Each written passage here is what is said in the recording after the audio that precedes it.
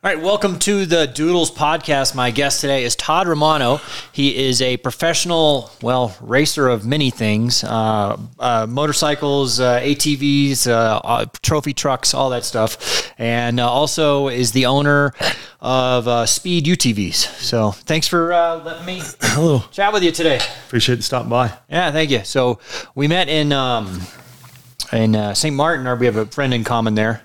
Is that you've done more sailing than that though, right? Yeah, so I grew up in Rhode Island, and I was very fortunate to grow up and sail out of Narragansett Bay. Yeah. And back then, my friend had a 42-foot Beneteau that on the Wednesday night regattas and race out to Block Island and did some Cape Cods and back and stuff like that. And but it was fun just growing up. I was a kid. I think I was 14 crewing on my buddy's dad's boat and losing the winch overboard and stuff like that. Yeah.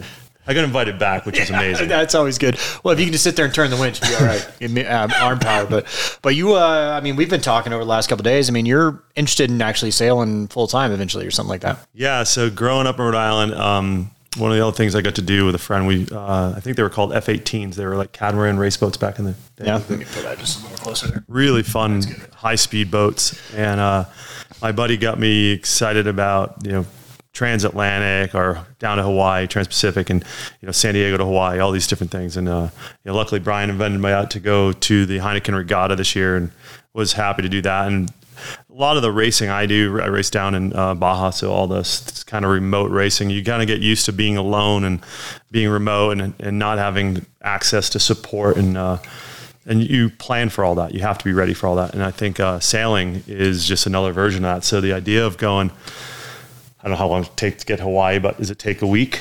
Well, it depends on what kind of boat you're on. I mean, from talking to you, you like the fast boat. So if you're, if you're like in a gunboat or something doing 20 knots the whole way, it'd probably take you, what is it, about 2,000 miles? So, you're doing, 400 miles a day. So not that long, Yeah, a week tops. But and the gunboat we talked last night. Yeah. That's, in that 60-foot range is pretty awesome. I was telling you, I had an acquaintance in our industry went all the way up to Alaska in a gunboat, and just those things, the ability to go explore. Yeah.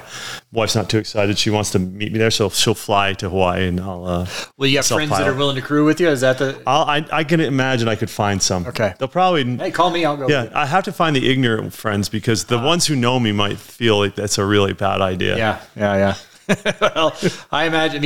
I've talked to some gunboat captains, and just saying that the one guy I talked to was on a gunboat 50 or something like that, and he said he was doing like close to 30 knots one night in that thing, and he said it was just terrifying because you're just flying through the water, and I couldn't imagine 30 knots, just flying. Wow. So, and that's, my truck does 140 across the desert. So, all right. So so you were telling me, so what is kind of your racing career? What have you done there? Yeah. So I would say, a career spent in the dirt. I've raced pavement. I've done a lot of that, but my skill set's always been back to dirt. So I started, and I've been very fortunate in almost all my sports to be part of the sport when it gets the beginning. So in 1988, I started riding and racing mountain bikes, and mountain bikes really started in 1988, which is crazy when you think bicycles been around forever, but riding them on trails and single track. And I was racing in Arizona and got very fortunate to go race for a specialized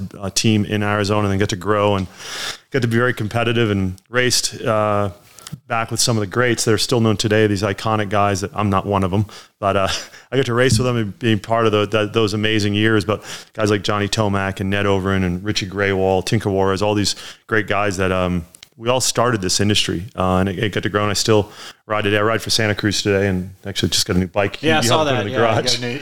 In the garage there. Cool. So biking. What was interesting, I was racing all these crazy downhills, like the Kamikaze downhill at Mammoth. I'm on a hardtail mountain bike with the worst front fork you could ever have, and we're doing 60 miles an hour down the mountain, and practically in our underwear. Like I wear more gear motorbiking than I ever do mountain biking. Yeah, and a gentleman that I was racing against back in the day, a magazine called Mountain Bike Action, they wrote an article about Johnny Tomac, who's a very famous guy, and he said, "How are you going so fast?" He's like, "Well, I ride a dirt bike on the weekends." because with everything, I have this friend who once told me, I asked him, hey, how do I get any faster? And I was at the end of my two-wheel racing career. He's like, Todd, you're never going to get any faster.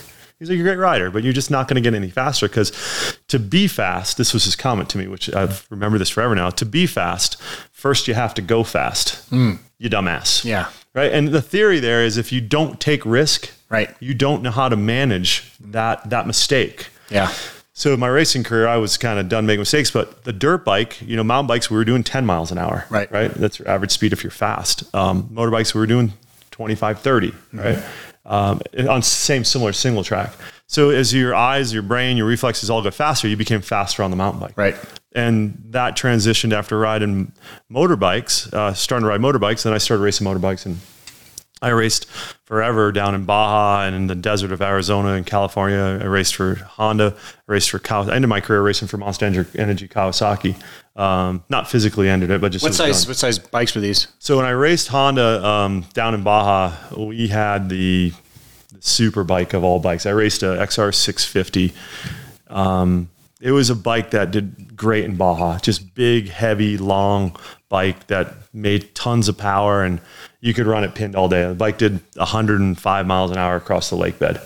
Didn't turn really good, but there's not a lot of turns in Baja like here in the mountains. It didn't stop really good because it was heavy. Yeah, but it never broke, and it today.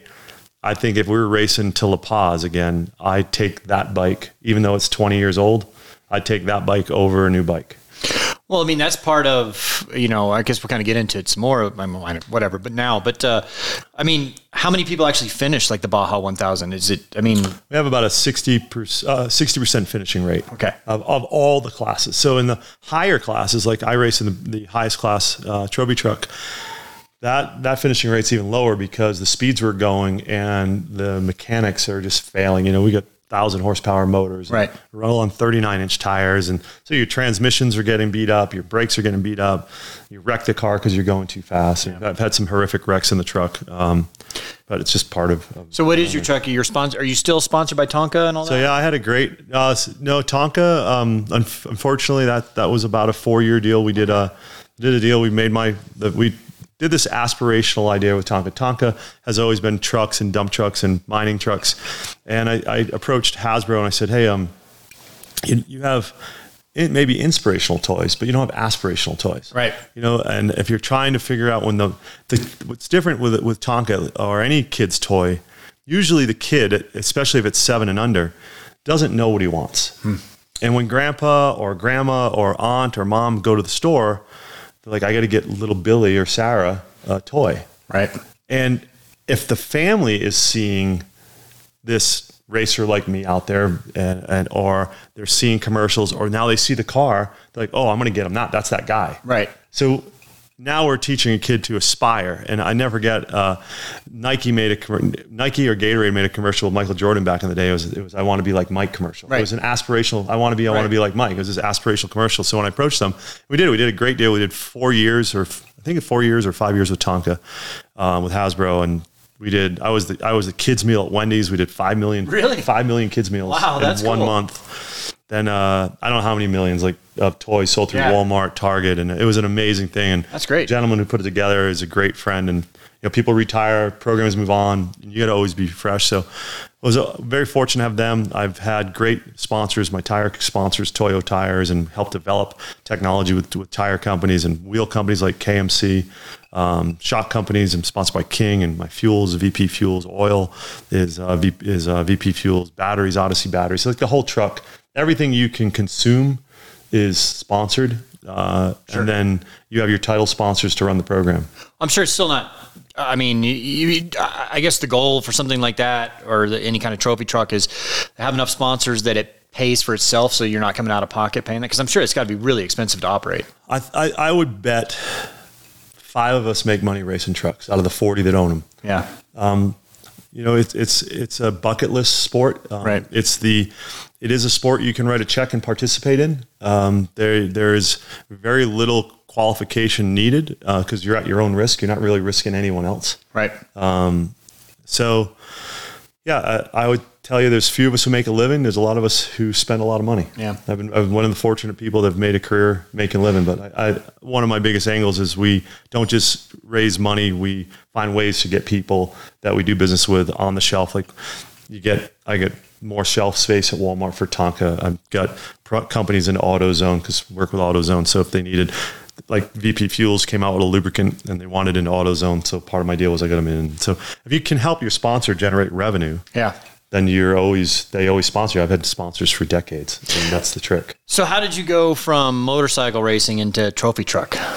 They come at you pretty fast when you're on the motorcycle. You know, you're tired. I have Ironman down there. You know, you go Ironman 500 miles and you're just blowing bubbles and your hands are falling off, your skin's falling off your feet because you have so much sweat going in your boots that your feet are so soft. It's like you're in a jacuzzi for 20 hours. Oh man, yeah. So they come by, or you broke down early, or someone got hurt, and you start seeing the trucks, and there's a saying, and I hate saying it because my buddy Ricky Johnson always says it: with age, get a cage. I got it because it was cool. I never really have been adverse to the risk. It's I've never been hurt on a bike in Baja, which is phenomenal. Been hurt a lot here in the States, so just loved it, and got very fortunate. Sponsors built my first race car for me. It was an open wheel unlimited buggy. Very, very fast car, faster than the trucks at the time. The difference between a buggy and a truck is truly just fenders. Okay. So the aero on a buggy is better than the aero on a truck. Right. The trucks now, there's a big difference because a truck has to have what's called a straight axle or a live rear end versus you have a transaxle on a buggy. But my buggy did 155 miles an hour through the desert. Through the desert, It accelerated violently, and it was light. So it was just it was going from a motorcycle to the buggy wasn't that hard because they still have that very twitchy, not settled, very bizarre way of handling. Where the trucks, you just kind of sit there and they just pound, they just eat dirt. It doesn't even. The difference in the truck for most people is you don't realize you can go faster. You can take the corners, you can go deeper into the corners, you can drive bigger through the bumps. So if I put you in the truck with me and we were doing 60, you'd be like, wow, this is amazing. And we probably could be doing 90. Yeah. Right. And that's the thing that gets tough to realize. So when you're driving a truck through the desert at Baja, how do most people break their truck or get injured? How does that, what's the number one, I guess, danger? My biggest fear is wreck unconscious fire. Oh shit. Yeah. Right. So there's no one out there. Right. Helicopter. Do you have a co-driver or yeah. Okay. Yeah. Helicopter can't fly past dark. It has to be grounded at dark because of Mexican laws. We don't run a lap. It's point to point every time. So you're never doing in the States, we'll race Parker or race the Mint 400. Those are 80 to 100 mile loops. You're never more than 20 minutes in the desert because of the way the courses work. So it's very easy access and there's safety everywhere. Yeah. Not that I've still wrecked in the States and been very fortunate that there's safety crews there. But in Mexico, you wreck. I've torn both my thumbs off in Mexico, and you just hope that you get out and you got to manage that. And that's, I think, part of the process of Mexico. That's why I think sailing across the open waters has the same thing. You have to manage those risks differently. It's not a sprint down there. Lately it's becoming a sprint because the technology and the budgets are crazy, and so people are pushing it, and the younger teams that are coming up, they have even more, not sponsor money, but family money. Yeah. Where there is no budget. They're just spending millions and millions to go racing, but they're talented. The McMillan family, I've known them, their family's been in our industry for 4 generations. They're called the McMillions because they spend that much money. They have sponsors, but there's no way you can generate endorsement deals what they spend. Right. Same thing with the Menzies. Bryce is probably one of the most talented drivers I've ever seen. But amazing technology. They run their program like an F1 program. Right. So risk down there. For me, I don't have a lot of risk in racing the truck outside of a mechanical failure that makes the truck wreck. So I was going across the lake bed. Luckily, this was in the States. I was going across the lake bed in Jean, there was the Mint 400, and your spindle, that's what steers your wheel left and right that your tie rod attaches to. The tie rod has a heim joint. Heim joint goes into a spindle, and there's a bolt in there. And that when you turn your steering wheel, that rod moves and it moves the spindle. That's going across the lake bed at 140. The tab that held the tie rod to the spindle broke off. Not because I did anything wrong on the lake bed. It was prior, so I hit something or whatever. But when that happened, usually the wheel will go one direction, you flip and roll. Yeah. Fortunate enough, I learned something in that situation, that at high speed, the wheels own like rolling mass. Yeah, because you got gyroscoped. Right. And it went straight. Gyroscopic precession, so it's not going to, It didn't go anywhere. So I was able to slow that down. I couldn't turn it. I went straight into the weeds because I knew not to turn left or right. But you're on a lake bed. There's really nothing that's going to hurt you. In Mexico, that would have been bad. Yeah. Because usually we're in huge whoops. Like the chairs we're sitting on are 36 inches tall. The whoops are bigger than that, and they're about 8 feet apart. So 4 feet so you're tall. Just jumping. Don't even jump. You skim over the top. You usually click off. I bet easily 75 to 95 miles an hour over these chairs that are 8 feet apart. Rocks, boulders in them, and as long as you maintain that 70 or 80, you skim them. Yeah. You get too low, and then you just freaking. It's pretty brutal. So if you break a steering arm there, you're done. Yeah, you're screwed.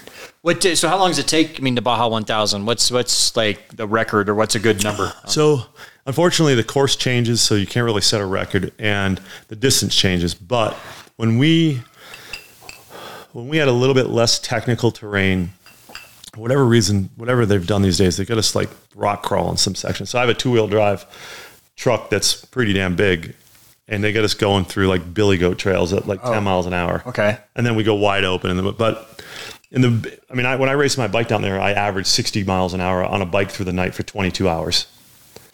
Right. 22 hours on 22 the bike? hours. Man. So when you think about that speed, you're doing 90, you're doing 40. Yeah. And now we're more in the 52 to 55 range. They've slowed it down. Okay. Even though the vehicles go way faster, they've made the parts of the course way more technical. Way more technical. Okay. And so is that, I mean, being in racing all this time and doing the trophy trucks and all that, is that what kind of inspired you? And I guess maybe you made the connections and all that to start Speed UTV? Yeah. So interesting enough, as you get sponsors, they ask for ideas. One of the things I look at today is what companies or businesses have brand ambassadors, right? Like I think what you do is actually pretty amazing, that you're a brand ambassador that understands the technology. You probably give advice back to the manufacturer. You help develop, hey, the steering, I didn't have the same visibility. I couldn't see past the can, the jib was always in the wrong position, or hey, the master bedroom, it's too tiny. We need a bigger closet because I live in on this long. Like you can give so much feedback. So myself and my business partner, Robbie Gordon. Robbie's a very famous racer as well. IndyCar, NASCAR, Trans Am, Desert. Rob and I have been racing forever.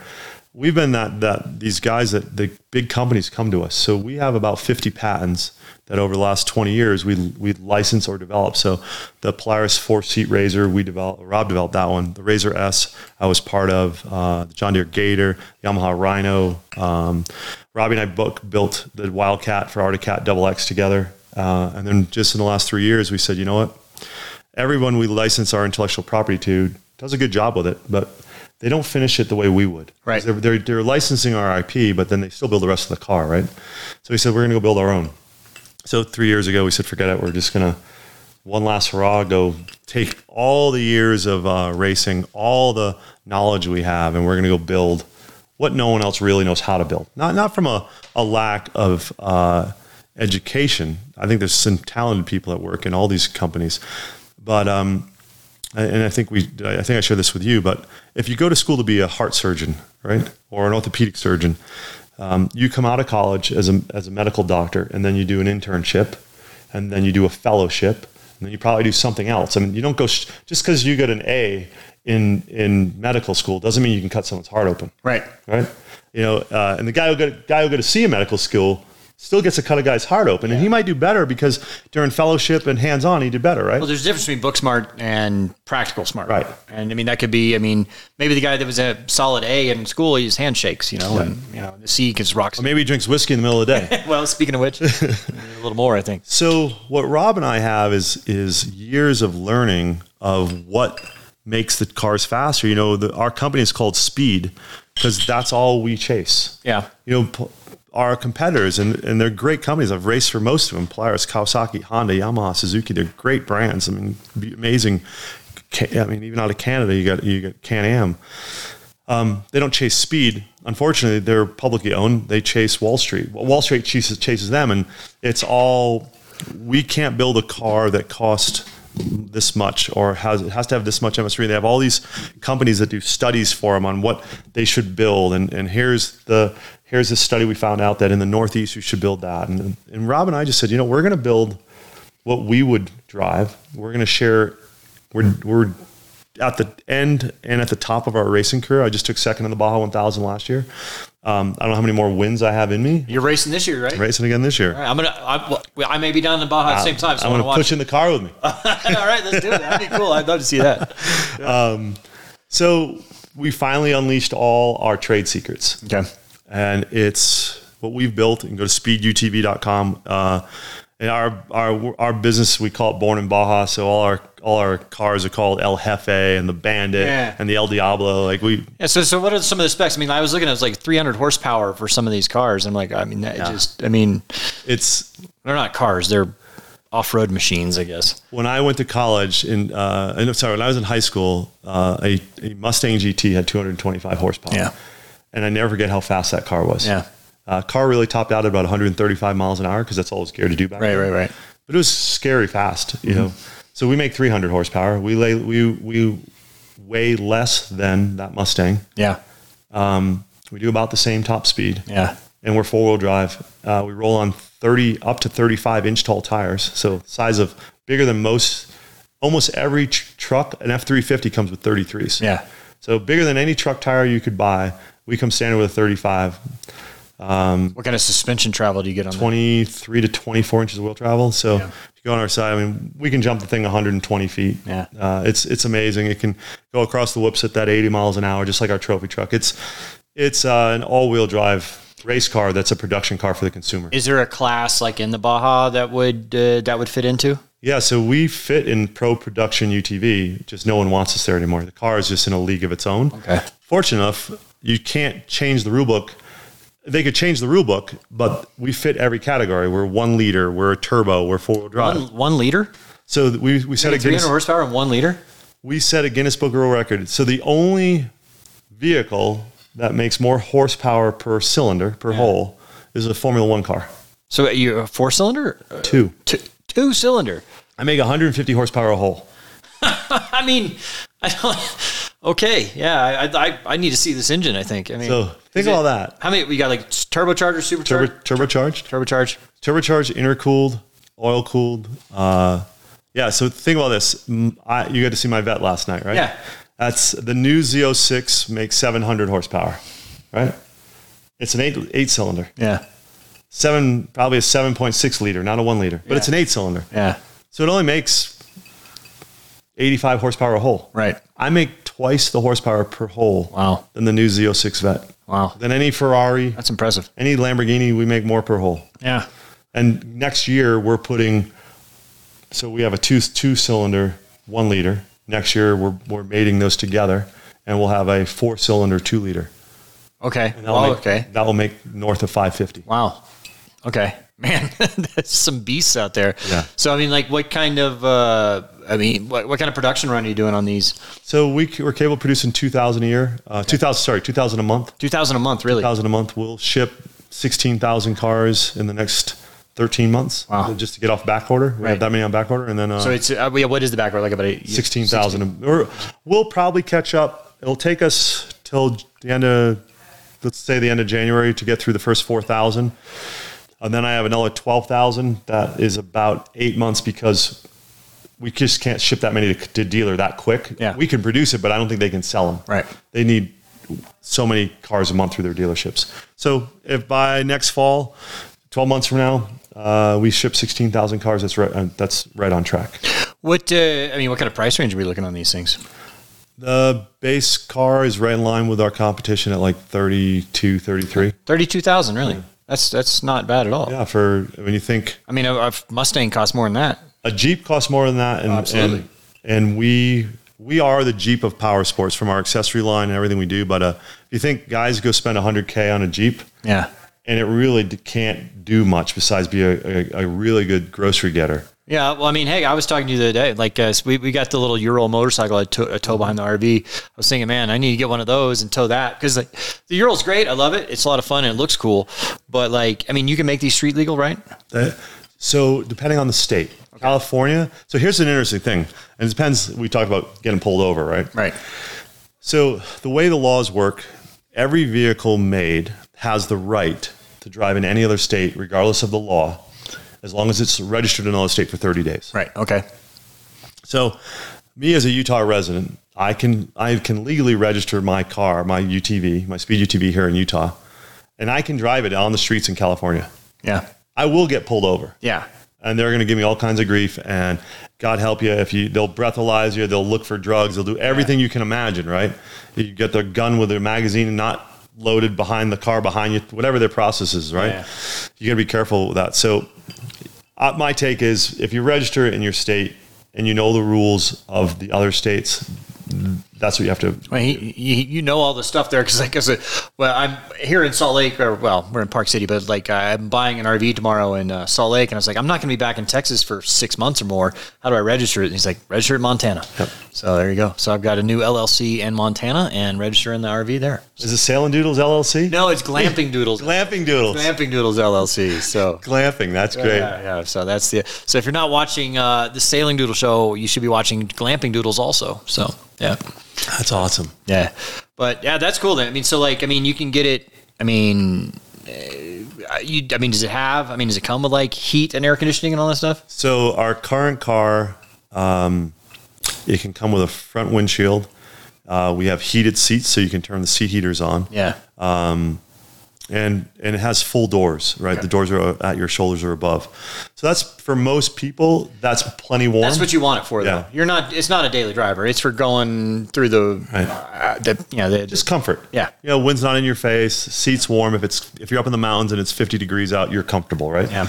The 2023 car, we have a full, took that same car and we put a full cab enclosure on it. So we have full HVAC. Okay. So we'll have air conditioning. We try to have the Range Rover of a off-road toy. I imagine you add a little weight, you lose a little performance with that, but you do, but it's crazy.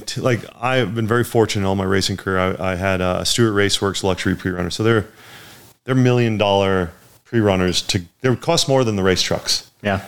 They are absolutely miserable to work on because you take my trophy truck and then you skin an F-150 or a Chevy cab to it, and then you use the firewall, and then you bring all the air conditioning, all the heat, you have everything. So it makes it much more difficult to work on. But when you are down there pre-running all those miles, you're running with a headset, shorts, and a T-shirt on. You're blowing 68 degrees on you all day long. You never get fatigued. Yeah. So for the guy who is like, I just want to enjoy going up on the mountains with my wife or my girlfriend, or my girlfriend wants to drive the car with her daughter, you're just out of the elements. It's not raining. There's no mud coming in, and you're cool. So is this so it's not just like a Baja type vehicle. It's rock crawling type stuff. Well, we'll be racing King of the Hammers, which you need to come to this year. What is that? King of the Hammers is Burning Man times 10. Okay. It's the biggest off-road festival. It's in Southern California. Look it up, King of the Hammers. It's the end of January. 80,000 people on the lake bed, bands every night. Okay. And we race every day. Oh, that'd be about it's a the time we're coming back from Baja. That'd be great. It's a rock crawling desert race, and we'll be there. So our car rock crawls. It goes fast across the desert. It gets groceries, and it loves the sand dunes. So it's just max everything. I mean, we're not going to win a drag race because power to weight wins a drag race. So we build a very safe, sturdy, reliable, overbuilt car. So we're making it so the consumer, it's not their last car, but potentially it could be, right? Where most of the competitor cars, you're always buying a new car every 2-3 years. Yeah. Well, I'm looking forward to seeing one. So I guess, are you bringing one to Baja this year? Oh yeah, we're racing 4 in the 1,000 this year. Okay. Yeah, so, I'm gonna check those out then. Yeah, trying to ensure another victory. Yeah, we'll have to do we'll do. Putting my name on every registration, so no matter what car wins, I get the credit. Ah, okay, there you go. We'll do a video on it. That'd be fun. Strap some GoPros on it, right? So go good. Fly the drone with it. I don't know. The drone can't keep up with it, I guess. So it's crazy. I have that new drone over there. Have you seen this? I've actually got one. I've never flown it. The Skydio. Unbelievable. Is it okay? Yeah. So I'm blown away. I had it chase my street car, and it chased my street car. Because what's crazy is... So it's for those about just the Skydio? Skydio 2. Skydio 2. I'm not sponsored by them. That's not a plug. I'm just telling you how cool it is. Yeah. It is... the higher you put it away from you, right? It's only doing 30 while you're doing 70, right? Because it's traveling at a different angle. Okay. Right. So if you put it up a little bit higher, your land speed can be faster. And as you move and have to do this, you're doing 70, but you're doing that. Yeah, and it's just going straight. Okay. So yeah, it's spectacular. It's return to, be very careful because you're on the water. Yeah. Return to start. Yeah. Not return to you. Well, so the reason I got that is because I just never ended up using it. It's because you're a big kiter too. We'll get into that in a second. Yeah. But like it's got like a little remote that you can wear. Yeah. And so even if it loses you visually, it knows where you are and can come back and find you. No. Oh no? It doesn't do that? So I'll give you some technology. Okay. So been very fortunate to understand UHF. So two-way radio, ham radio stuff. Yeah. So gonna go old school here. My high school degree, sine, cosine, tangent. Yeah. Remember all that stuff? I kind of remember that. A sine curve is this. Looks like a heartbeat, like the sinus curve. Your heart is a sinus curve, right? Right. Wow, people are going to think I'm really smart, but this is just this stuff. So the more watts your radio transmits, the higher the sinus curve goes up and down. 5 watt does this. 2 watt does this. 50 watt does this. Okay. So my race truck radios were 100 watts. Okay. Actually, now we use satellite two-way radio. Oh, really? I'll talk about that later if we have to. It's phenomenal technology. Carla's here in Park City. And you can talk to her. I talked to her in La Paz. Really? Push to talk. Wow, that's cool. I'm racing mid-race. Hey, honey, almost done with the race. I'm almost to La Paz. Good. Everything good on the truck. Telemetry looks good. She can see everything. Yeah. It's crazy what we can do. So it's maybe you got to be very careful because it's a push, talk, wait. Yeah. It's not, it's a little different, but it works phenomenal. Do you have like a system where people can like track you as you're racing? Yeah, you can watch the whole race, chase the whole car, see my speeds live. Is that like on the race thing? Race, or is that your own race thing. Okay, racing. So you can just Google the Baja 1000 and find it. Racing tracks. Well, if you just score international and best in the desert, they both will do live tracking. Okay. So 100 watt radio in my truck, a 3 watt radio in the Skydio. So it only 3 watts is line of sight. Yeah. Okay. So if you launch the Skydio here, put the beacon on you, and it loses the beacon, it's going to return here. Yeah. It's not going to return to the beacon because once you get out of that UHF frequency, that sine curve, it can't find you. Yeah. Okay. So it'd be amazing, but there's all kinds of regulations on how powerful it can be. Because if they gave that 25 watts, it'd be good for 10 miles. Right. But then it might interfere with some other... A plane. Yeah. Yeah. Okay. So that's why I think these are sub 3. Okay. So I can fly it from here to where you did the U-turn. Yeah. That's it. And then you're kind of out of range. So do you have a plan on like racing? You're just going to keep going until you just don't want to do it anymore or what? You brought up kiting. Yeah. So I raced for 30 years and I'll do it as long as someone wants me to do it. Yeah. And I'm very fortunate that I get to keep doing it. I love being down there. The work it takes is, for most people, I don't think they would understand how much they look at it like, I got to go do that. But the effort you put in to learn the race course, the work you do. I'll give you an example. So Carla got to do it. You know, my wife and I have been married now 30 years. Carla went to Baja and was in my truck for the first time in the 30 years of marriage and all my years of racing this year. Yeah. Raising kids, risk, all this stuff. And I couldn't get over it. I'm like, God, this is going to suck. She's not going to like this. This is brutal. And she rode co-passenger with me every day. And every day we went from Loreto to La Paz in the race truck on the race course. And that was about at race pace because I ran at race pace most days. 4.5 hours, 5 hours, nonstop, pinned. And then put it on the trailer and drove 5 hours home. Oh, gosh. Every day. She was okay with that? Loved it. Really? Well, can't wait to go back. She's like, we going to Baja again this year. Yeah. So I was in awe because not too many people get up at 6 a.m. and get back at 9 o'clock at night. Yeah. And eat dinner at 9 and go to bed. And then our mechanics work all night on the truck. Fixing everything's broken. Just even if it's not broken, making sure it won't break the next day. Right. So they're flipping tires, they're changing air filters, they're changing fuel filters, they're changing the oil in the motor and the rear gear. They're doing all this stuff to make sure the truck can do it again tomorrow. But every day you get up, have breakfast, and you get home for dinner at 9. And that's 2 weeks leading up to the race. And then the race. Yeah, so I'll do I'll do 7,000 miles of pre-running. Wow. And 7,000 miles of pavement. Yeah. 14,000 miles I'll do in the 2 weeks leading up to the race to go race for. Yeah, I guess a lot of people don't think about that. They don't think about, okay, they just think, oh, wow, they're racing 1,000 miles. No, these guys have done this for 2 weeks straight. 2 weeks straight, every day. Revan. And then if you, I'll give you what's wild. So in November when we race, it gets dark at 4:30, right? Yeah. So most of it's a night race. Yeah. So you think like I should go pre-run during the day. Yeah. Okay, yeah, maybe once or twice. But you need to see it at night. And you need to get used to, if you, like for me, this year I took the truck at 2 a.m. Yeah. So later in the week, I had to start adjusting to time. So we would go out at midnight. Yeah. Do nothing all day, wait for midnight, and then go out. Yeah. So that you're still tired or whatever? I mean, you get that. I mean, Well, no, so you start acclimating to be ready for that time. yeah. It's pretty wild, all the stuff you really have to do to be successful. Well, hey, if she down can there. put up with that, I mean, she can put up with sailing around the world, I think.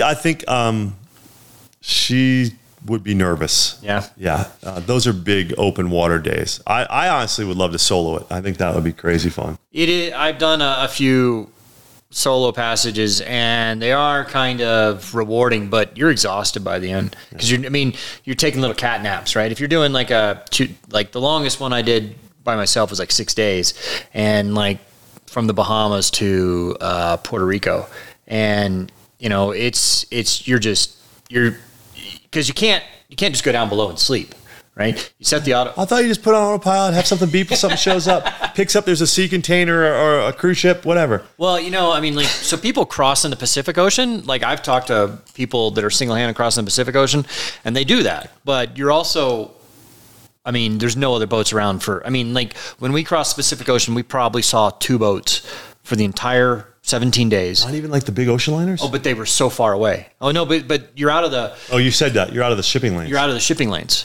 And so the only other boats you're going to see are the random boat going from like Australia to like South America or something, or other sailboats. And I think we saw 2 boats, and none of them were within like 8 or 9 miles.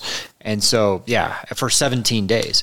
And so you're just not going to see them. But when you're going from the Bahamas to Puerto Rico, there's a lot of traffic going through there, so you can do that. But so if you're in the South Pacific, I know people that single hand, and they will just set an alarm for like 2 or 3 hours, and then wake up, look around, and then go. Legally, you're not supposed to do that because you're supposed to the rules of the road, of law of the sea, whatever. You are supposed to maintain watch the whole time. So what are these Volvo ocean racers? What are they doing? Yeah. they televise them taking a nap. Yeah. So it's not really, there's not like an enforceable law. You're in international waters, right? Oh, right. There's So, no law. it's a recommended rule. Yeah. So I just think endurance racing has been an amazing part of my life. And I look at that sailing and it's endurance racing. There's nothing different. The Vendée Globe is calling your name, I think. Oh, I don't know if I got that. I look at that section when they go around South Africa. Yeah. I don't know. Well, that's where people die all the time. Yeah, I'm not. I think San Diego, Hawaii would be really fun. I think what Brian just did, New England to the Caribbean. I don't care if it's the BVI Caribbean, whatever you want to call it. I think that would be really fun. Blown away that he did that on his first pass. Yeah. I've known Brian a long time, and when he just said, I'm doing it, I was like, God bless you. I'm not coming with you. Did he go what? He went New England to Bermuda and then down? Till the butter melted. Yeah. Do you know that storyline? No, what is that? So just learn this. Okay. So to get the trick is to go far enough. Would that be considered east? Yeah. Yeah, far enough east that you end up, as the islands head south, you make it there. Yeah. Otherwise, if you end up at the BVI, you're screwed. You got to beat into the wind the whole way, right? Yeah. So you put a stick of butter. Okay. In your kitchen, or I don't know if it's outside, and when it melts, you've caught the trade winds and the current that will make sure you land down by St. Martin. Yeah. So see, that is the whole thing with sailing, is that easting sucks. So most people, when they are going like a circumnavigation going around the world, you go west. Because you're doing that at the middle latitudes because you have the trade winds go east to west, so you just follow the trade winds. And generally, the weather is nicer. If you want to go east, you got to go further north to catch those trade winds going east, and then you're in cold weather. Cold weather. So if you were to buy a boat in Europe right now, I guess they leave in November. They leave in November to make it to the islands. So you wait till hurricane season ends around November 1st, and it's contrary to most people's thoughts. I mean, like during hurricane season, except for the hurricanes, the weather's better than like the rest of the year. Except for the hurricanes. There's been a few that have been pretty damn big lately. Yeah, that's true. So, and really, I mean, hurricanes is, okay, so don't do an ocean crossing during hurricane season.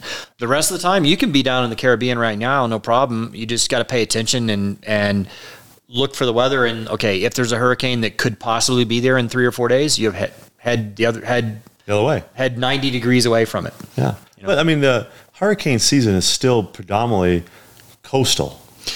Well, I mean, they form off the coast of Africa and then they go across the Atlantic. Oh. Yeah. Well, that's where so the hurricane doesn't form there, but there'll be a tropical depression that starts there and it goes across the Atlantic.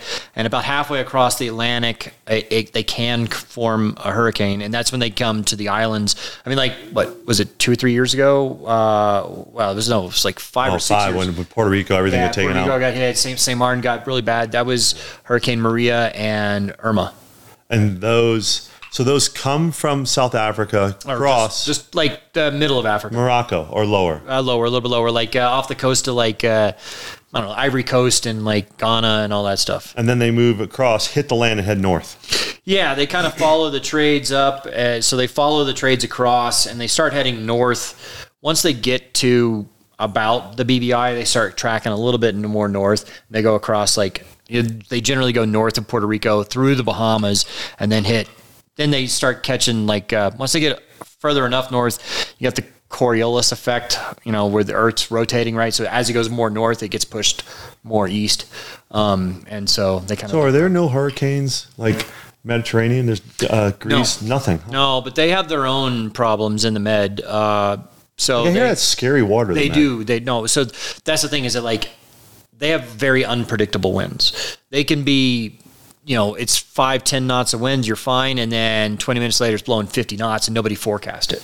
So you talk about kiting. So yeah. Pre-COVID, I spent 6 weeks a year in Tarifa across. Is that the Azores? Or no, so Tarifa is about an hour west from the Strait of Gibraltar. Okay. Right. So, and 14 miles across is Morocco. Okay. And there's 2 winds there. There's the winds from the south of the Ventana, and there's one from the north. I forget what it's called. When it comes from the south, you're talking about really understanding wind and water. When it comes from the south, it is this beautiful, warm, Moroccan, 18 to 20. I mean, it's still big winds for a sailboat, but 18 to 25, just shuts off at night, it's on a thermal, however it works. It's just, south. It's a southwesterly, sorry. Just gorgeous, gorgeous freaking wind. And then 2 days later, it's from the north. Yeah. And I forget what that one's called. And that never shuts off. It'll blow 45 through your windows at night. Yeah. And violent. And the swell is 12, 15 feet. Really? And can you kite in 12, 15? Oh, I go kite. I will kite up to 50 knots.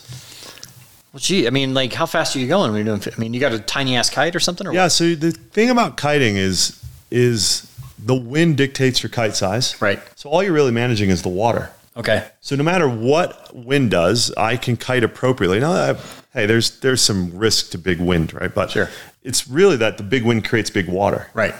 It's not that I'm more overpowered. When it's blowing 10 knots, you put up a 15. When it's blowing 20 knots, you put up a 10 when it's blowing 15 square meters. Square meters, yeah. Okay. So you just keep cutting down. I don't really care to kite anything smaller than a 6 meter kite. So I'm good to, I was cutting Oregon coast. It was blowing 40, gusting to 50, and I kited 8 meter. Yeah. Because the swell was 25 feet. So how do you manage the swell when you're kiting? I mean, you love it. Yeah, you just launch off of it, or what? Well, swell is a crumbler, right? Right, and they don't break like a shore break, right? They just crumble. Yeah. So you're out there, and when I cutted the Oregon coast, I cut this place called the Rhodes End, just north of Newport, and I was blown away. I mean, gray whales are coming by, orcas are coming by, big schools of sea lions, and it's just the most magical thing to be out there with all this massive wildlife and this huge water. But that's when they're traveling. So, I mean, like, how did you get into kiting to do all that? So I was racing for one of my sponsors was POC. They're a big POC. They're a big protection company. They're out of Sweden. There was a North American distributor. My buddy Jarkko Duba was the distributor, and I was ski racing and mountain bike racing and more whiskey. That's gonna be a good night. Yeah, it always helps. Yeah, with the conversation. And I hit up POC. I'm like, hey, I'm racing the South American World Cup on skis, and I got into ski racing like late in my 30s, and me and my wife like downhill, like snow skiing, snow ski racing, like the dumbest stuff you could ever do in your 30s. All right. How's your knees? Yeah. So me and my wife go to South America. We go to Valley Nevardo to go race the over 35 World Cup, where like ex-Canadian Olympians and Austrian Olympians are there, and my wife actually wins it. Really? Yeah, Carla won the South American World Cup at like 38 years old, and had never raced in her life. Just we had been practicing, and she got lucky because to win the overall, you have to score points in all the disciplines. Yeah. So she never did much better than a fourth or a third in every discipline. But if you ski out, you lose points. So she skied every discipline. Yeah. And made points in everyone and won the World Cup. Overall. Won the overall World Cup. That's cool. Yeah. She's I did not amazing. Know that. I'll have to congratulate her there. Yeah. Snow ski mama. Okay. Snow ski mama. There you go. She's a spectacular. And so I went down there and I needed gear and they hooked me up. And after that, I got invited to their sponsor thing in Hatteras, North Carolina. Yeah. A company by the name of Reel does this Zero to Hero camp. Okay. So 5 days, learn to kite. So that was gonna be my next question. It's like, how long does it how long does it take to learn it? So pretty big learning curve. You sail, so you understand wind. That's one huge advantage. Yeah. If you do not know how to ride a twin tip, like if you can't wakeboard, you need to go learn to wakeboard. Okay. Because if you can't wakeboard, then there's nothing you can do. See, I can wakeboard and I can go across. I can do little. Then you're fine. That's it. So as long as you can ride one. Okay. As long as the boat pulls you can get up. Yeah.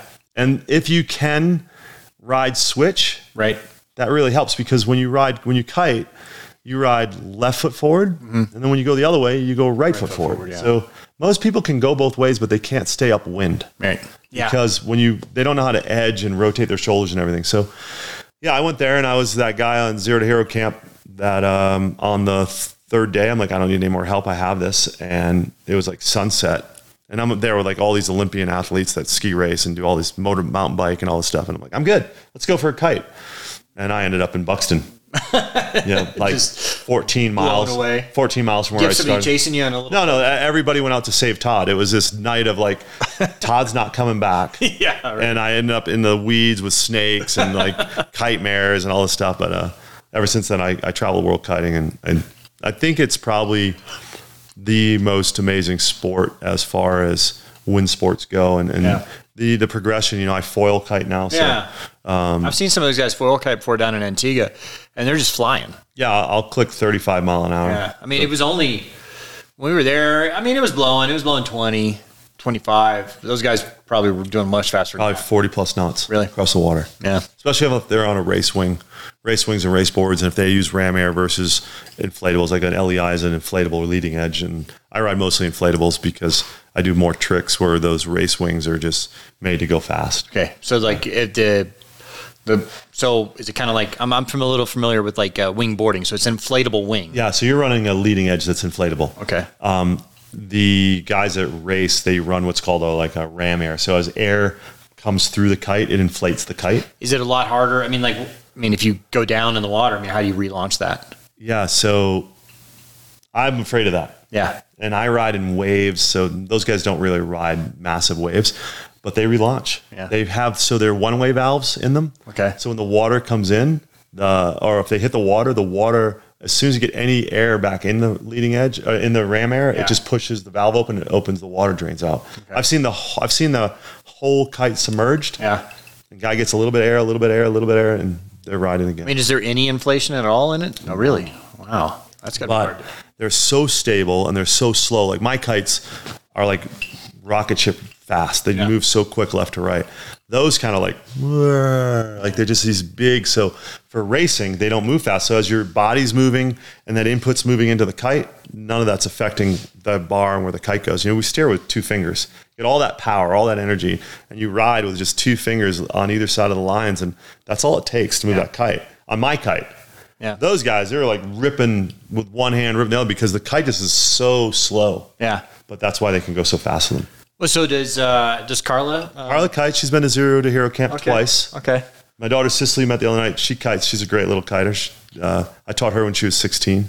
Well, I know lots of people that cruise around that do kite, and going across the South Pacific, some of those places. I mean, like you're in, like you get to French Polynesia and you want to go kite in the Tuamotus. So the Tuamotus are these ring island atolls, and so like inside, I mean, it might be blowing 30 knots out there, but like it's flat. And so you're just flying or whatever. Well, when I was in St. Martin with you guys, I was in the north. On the French side. Yeah. And that was the same thing, that bay. Oh, you're like a Marigot Bay or probably Nor up there. Oh, it was, what's that other bay up there? It's, oh gosh, I forget the name. It's kind of the tourist trap up there. Yeah. But the way the island worked up there, if you went outside the cove, it was... Grand Cosse. Yeah. Went outside the cove. It was pretty windy and fun. I went outside the cove, but inside where a lot of guys were learning and having fun, this is pretty much flat water and pretty stable and really fun place to kite.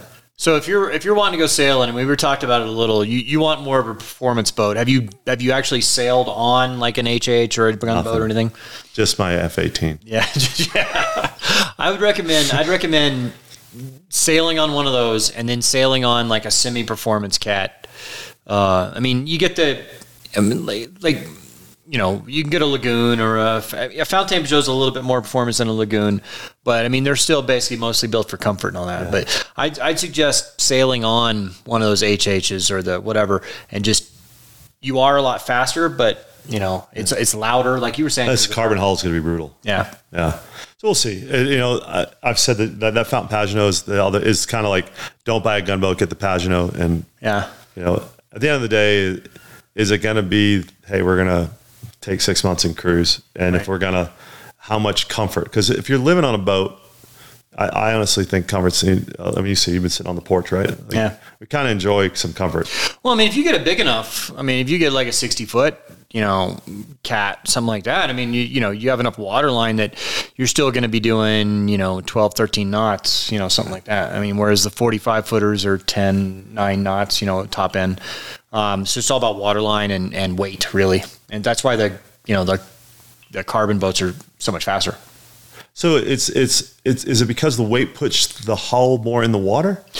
Well, I mean, there might be some of that. It might be some of drag because you have more hull in the water, but I think it's mostly just, you got to accelerate a heavier mass, right? I mean, you got if the boat weighs 10,000 pounds more, then that much more pressure to push it through the water. And you can't just keep going up and sail. Right. Eventually, you reach a stress limit on the sails and all that. And that's really important on a cat. I mean, on a monohull, if you go overpowered, ideally, the boat just lays over and it'll come back. Cat don't. Yeah, cat doesn't do that. Yeah. Although, from what I've learned over the years is like, so if you get in too strong of winds in a catamaran, the wind is not going to push you over. If you get too strong winds in a catamaran, it might break your rig first. So like the dual sponson? Well, so like your mast might break. Oh, right. Yeah. Because it can't handle the load. It can't handle the load. Yeah. So like the wind is not going to push your boat over and flip it over. That's not to say the waves can't. Right. I hear that's the hardest part on the cat. Yeah. But you get a big enough cat, you're kind of safe on that. I mean, unless you're out in 40-foot waves. Well, but that's the thing. And with the race experience and all that, it's all about planning ahead. Yeah. And just don't put yourself in that position. Yeah. Don't sail across the Pacific during hurricane season and you'll be fine, because like you might have an isolated storm come through where it sucks for like 6 or 7 hours, but you're not going to get 40-foot waves in that. You're going to get 10, 15. Every time I talk to Brian's in 20-foot freaking waves. I'm like, what is he doing? Is he like, I see video. I'm like, I've done some crazy stuff. I jumped a 175-foot canyon On what? in my buggy for Nitro Circus one time. 42 feet in the air, 175 feet across. Jesus. Failure was not an option. And I'm like, I look at Brian, he's got videos and the waves look like skyscrapers. I'm like, what are you doing? Like, okay. I mean, I've only been in like 20-foot seas once, and I mean, we knew it was going to happen, but we knew it was pretty. And honestly, if the waves have the distance, that's the thing, is if they're far enough apart, it's actually nice because you're surfing down that wave and you're speeding up to 10, 11 knots. Then you're going up the wave. You kind of slow down a little, but they just never break. You just gotta. You just can't get those head walls. Yeah. Right. Or if it's confused sea. I mean, that's the problem, is if it's not just like a solid, swell that's really uniform. If you got two swells meeting and all that, that's when you get the washing machine. And catamarans are generally pretty good in most sailing conditions. I'd say the sailing condition that they do suck in is when the waves are exactly beam on, because then you kind of get the flip flop. Whereas a monohull, don't get me wrong, it's not great, but a monohull kind of rides up and down. Right. So, I don't know. Just don't put yourself in those seas. Yeah. If you're kiting, they're good. Yeah. See, but Well, you talked about seas, so let me tell you, south of La Paz. Yeah. I've been in that stuff. Yeah. I do a ton of kiting out there. I mean, 8 foot all day, crazy 30 to 40 knot winds. So are there people that go missing every year kiting and stuff like that? I mean, is it pretty often people like either disappear or, die? I don't know, because you're taught to kite never offshore. Right. That's part of what we learn. So you want the wind blowing onshore. It has to have some version. Full side is okay. Okay. Because even full side, you can body drag in if Okay. you have an issue. Because side is still side, so you can go left or right. Right. But never side off. Right. And never off. Right.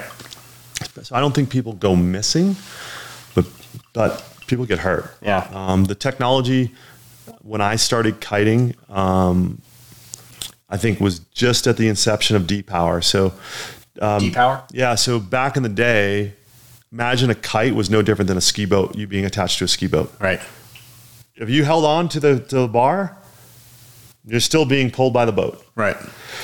So the only way to get the kite not to make power is to have it at 12 o'clock or at the ground, right, at a full opposing the wind, right, or whatever that would be. Those are the only two ways the kite never made power. Today, that's still the case. But you have this bar that's like a gas pedal, and if depending on what you have, let's say it moves 18 inches. So the more you pull in, the more power it makes. It trims the kite. Okay. Before, you could never trim the kite. It was trimmed and it was lit. Yeah. I started kiting right when you could have D-Power. I have friends who started kiting before that, and those guys, all the videos you see, the guy like going up and never coming down and blowing in the cliffs. That's because he had no D-Power. Right. And I've jumped 70 feet on my kite. Yeah.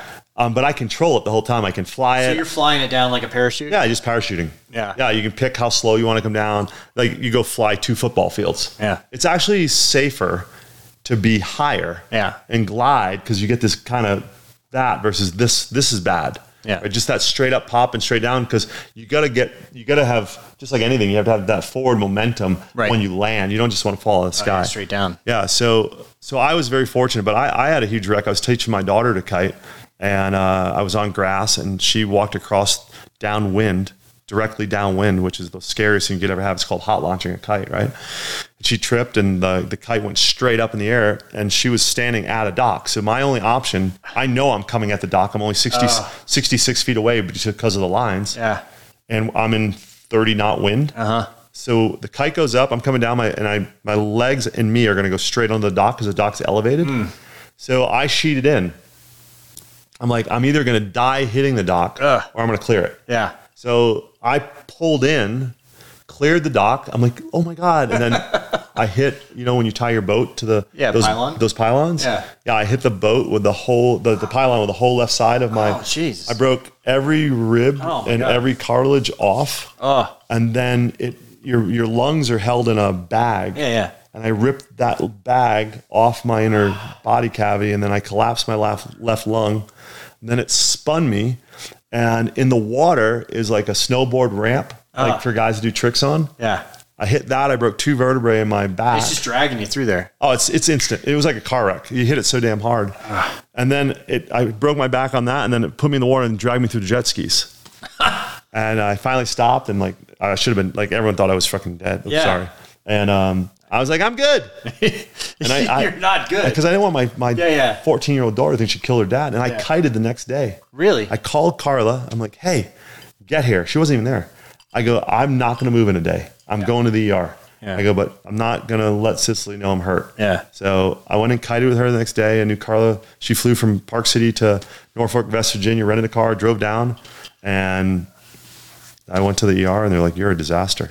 Oh, man. So you can get hurt. Yeah. And is that the worst? I mean, like, what's the worst? I mean, you said you broke your thumbs. What, racing was...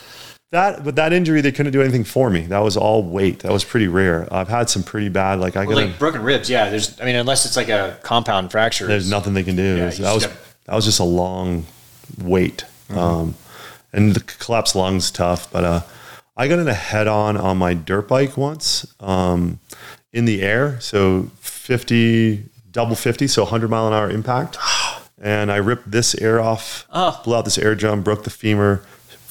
Full SI fracture of the pelvis, broke the wrist, broke the thumb. That was 2 weeks in ICU. That one was rough. See, I mean, I guess that's the difference between people that do the extreme sports stuff is that, like, I'm riding my bike down the hill at 30 miles an hour and I'm like, whoa, man, I mean, if I crash, I'm dying or whatever. Whereas like the extreme sports people are just like, fuck it, let's go, I mean, yeah, I looked today. What do you think? How fast do you think I went today? Man, you said you were pretty pumped. I don't know. I mean, you said 36 the other day, downhill single track. I'm gonna say 39. I don't know. Today was fast, but I don't know if we hit those speeds. But so today's top speed, 42. 42 miles an hour. I didn't know we went that fast. On a mountain bike. On a mountain bike descending 42. Not on a road, right? No, it was 18 inches wide. Yeah. So, like I rode my road bike the other day and I'm doing downhill and I'm hitting 37 onto my road bike on nice pavement. And I'm like, okay, I need to slow down a little. We hammered today. Yeah. Oh shit, man. All right. Well, we got a concert to go to tonight. Cheers, so man. Great time. That was a fun conversation. It's a lot of fun. Yeah, it's cool. Yeah. Thank you. So thank you guys for watching. We'll see you on the next one. Click that like and subscribe button and visit speedutv.com. Yeah. Speedutv.com and the Romaniac. And the Romaniac on Instagram. We'll put his stuff up there. So all right, guys, y'all have a good one.